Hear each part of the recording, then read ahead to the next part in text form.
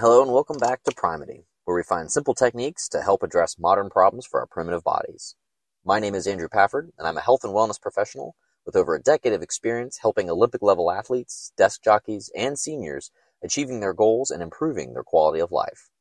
In today's episode, we'll be touching base on plantar fasciitis. We'll go over 3 points. What is plantar fasciitis? Mechanisms of injury, or how one develops plantar fasciitis, and what are some simple at-home approaches to dealing with plantar fasciitis? As a reminder, our purpose with Primity is to distill results of scientific findings and to easily approach strategies and techniques to help improve our health and wellness. So to start today off, plantar fasciitis is not an uncommon condition that can affect young and old, men and women, athletic and sedentary populations. Let's begin by breaking down what the name means, as that can shed some light about what's going on. So the plantar surface, spelled P-L-A-N-T-A-R, plantar, refers to the underside of your foot, or the plantar surface. There are actually 4 layers of muscles underneath of our foot. It's the first line of shock absorption, and it has to carry us on a daily basis, so it makes sense that the foot has such layered architecture in order to support us. The fascia refers to the connective tissue that exists all over our bodies, helping to connect muscle to bone, muscle to muscle, and other surrounding tissue. Finally, the suffix itis literally just translates as inflammation. So there you have inflammation in the connective tissue in the underside of the foot is quite literally what plantar fasciitis translates to. Now, many musculoskeletal conditions are named after the symptoms or injuries, yet they don't exactly shed light necessarily on the mechanisms of injury or how one managed to go about doing themselves harm. In this case, plantar fasciitis can happen from overuse, underuse, or even simply poor posture.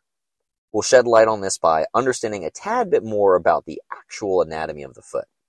Those 4 layers in the foot that we mentioned, 4 layers of muscle attached from the heel to the toes. However, they're also connected to the calf through that fascial layer that surrounds the plantar surface. For a better visual, think of the fascia as almost like saran wrap, but tougher and more meshy or spiderwebby in look. This fascia also links the calf muscles and Achilles tendon to the plantar surface, and that's important to remember, and we'll address it in just a moment. So the muscles in our foot run from our toes to our heel, and even from our heel to our calf via the Achilles tendon. And all of that is connected by the fascia. So when you step, all of the structures work in concert to help support each other, absorb shock, and generate power. With this, let's begin to dissect now all the fun various ways that system can fall apart. First up is posture. While not quite as deft as our hands, our feet are actually quite flexible and versatile and can move in quite a number of ways that we don't always appreciate. Much like we can get back pain or wrist pain from poor posture to desk or lifestyle choices, our feet can suffer from poor posture as well. One way is to keep the foot in a plantar flexed position for an extended period of time. Now that's fancy physio talk for toes pointed, or stepping on the gas pedal, if you will, is the plantar flexed position. In this position, the muscles of the calf and plantar surface are contracted and shortened. And as we discussed in episode 1 about being desk bound, we named how improper chair height can promote the foot being left in that plantar flexed position, and now we have a consequence that can arise from our poor setup.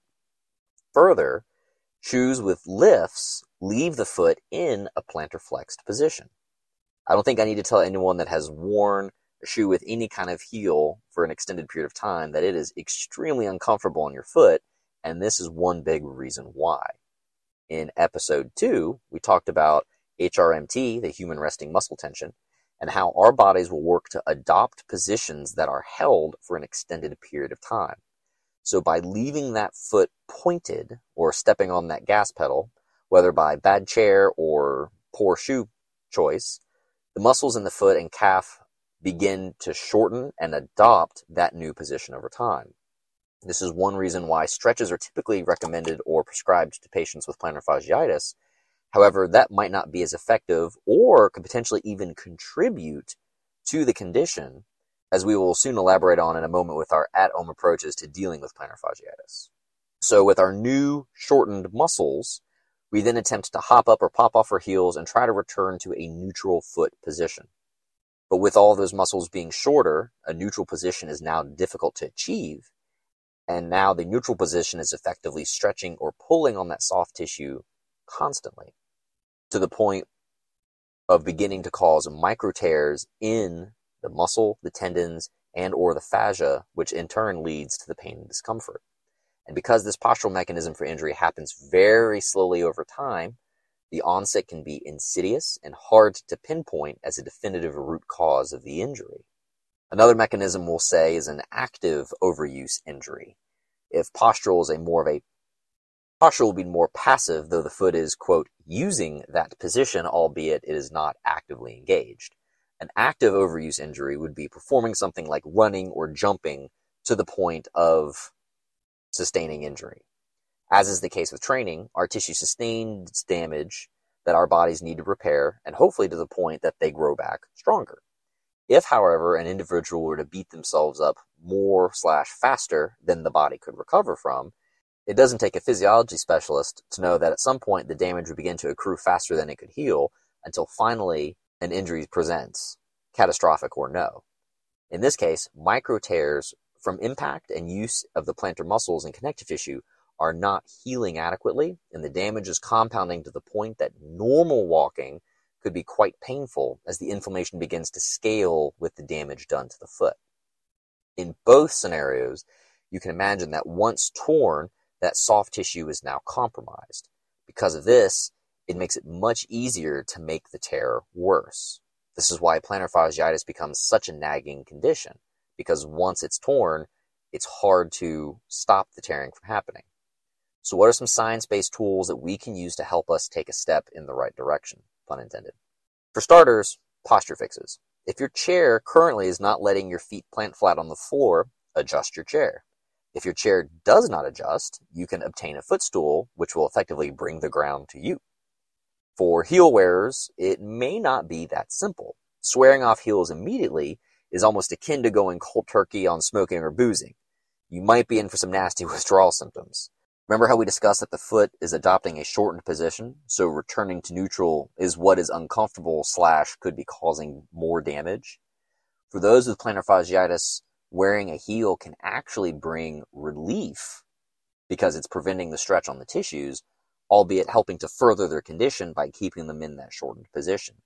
In this case, a quote-unquote step down, no pun intended that time, program might be needed to wean yourself off of an elevated heel. So taking stock of your shoes by heel height and gradually working your way down, say from a 2.5 inch to a 2 inch, and so on and so forth, so as to give the muscles time to stretch out ever so gently over time without overstretching them and causing tissue damage. Now, for my athletes who don't know when to say no, you likely need a little versatility in your program. Plantar fasciitis is typically an overuse injury when presenting in athletes, but could be compounded with postural faux pas with the aforementioned lifestyle factors. The biggest culprit, however, that I've seen from my clients is lack of training diversity. I get it. You have a 5K or a marathon coming up, and the best way to train running is to run. However, being a one-trick pony means opening yourself up to issues such as plantar fasciitis, and the body was meant to do so much more than to only run. So you should be doing more things than just running when training for a specific goal. Is your cardio not up to snuff and that's what's holding you back in your running performance? Rowing and biking are just as effective at challenging your cardio, but involve zero impact and stress on the foot because your feet are fixed. Are you a beginning runner, but your feet are deconditioned and are not tolerating the impact well? Weightlifting is a great non-impact way of strengthening the muscles in the foot. Using deadlifts, squatting, and kettlebell work while barefoot are fantastic ways to add intensity to the intrinsic muscles and provide gradual progression, which can lead to stronger feet. Now, this last bit applies to both parties, as it can help not only stymie the mechanism of injury, but also aid in the healing process, and that is soft tissue work. Whether it's myofascial release, trigger point, whatever you want to call it, self-massage is a fantastic way to get the ball rolling, so to speak, on your recovery. I'm a personal fan of a lacrosse ball, as it's extremely versatile for self-massage on many points of the body. They're very durable and last forever, and they're extremely cheap and easy to acquire. In this case, you can gently step on a ball and apply pressure as needed to help massage that plantar surface of the foot. Additionally, calves are often an overlooked area that can strongly contribute to plantar fasciitis as well. Using a foam roller, dumbbell handle, kettlebell handle, barbell, rolling pin from the kitchen, all of these tools can be used to provide self-massage to the calf. Additionally, all this can be done prior to exercise to ensure that the tissues are not stiff and therefore less likely to tear prior to exercise. And done after exercise, they can help keep the muscles from stiffening up after all the stress. These can also be done seated while at work to try to combat the HRMT. So the time originally spent getting yourself into this pickle is now spent actively getting you out. It's not hard to sit at your desk and have a ball at your feet that you can roll around on, helping to massage your muscles while you're doing work. We will work to update the show notes with links to videos on the specifics of how to do these soft tissue techniques as well. We discussed previously why stretching without doing soft tissue work prior can make bad situations worse. If the soft tissue is tearing, tugging on a torn tissue might not make it better. As we discussed, how stretching is only effective when the muscle isn't contracting and fighting the stretch. So if HRMT is still a roadblock, those calf stretches might not do much to improve your situation, and they could help exacerbate it in the process. We've covered these points in episode 2 about how soft tissue can undo the HRMT and the mechanisms with which it does that. But we've not yet discussed soft tissue's role in tissue healing specifically. By using compression, one is able to mechanically push fluid from inflamed tissues. And once that fluid is pushed out, it actually creates negative pressure, which then helps draw blood from the surrounding area into those tissues. So with frequent self-massage, one can not only reduce the severity of inflammation, but even speed up the time it takes tissues to heal. We've even attached a nice study in the show notes regarding all the gory details of the very specific mechanisms explaining why that's not just a bunch of hooey, how massage can absolutely help speed up tissue recovery. So quick recap for today. Plantar fasciitis happens when soft tissue in the foot begins to tear. Tears can happen from muscles becoming shortened, from less than ideal postural use, or even chronic overuse. Changing seated positions and footwear can stop piling on the problem, and doing soft tissue work can help begin to undo some of the damage done and promote healing. Athletes who are developing plantar fasciitis need to engage in exercise that is non-impactful so they can keep up their training while simultaneously preventing further damage to the feet, and doing soft tissue work to reduce resting tension and promote healing as well. We'll work to make instructional videos on how to do some of these soft tissue techniques, and we'll update the show notes once we've got them posted.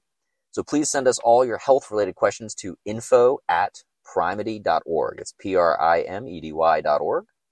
We may not be able to respond to everyone, but your input greatly affects our topics we discuss, and we appreciate your time very much. And remember, strength comes in many forms, from without and within. So be strong to be useful. Take care.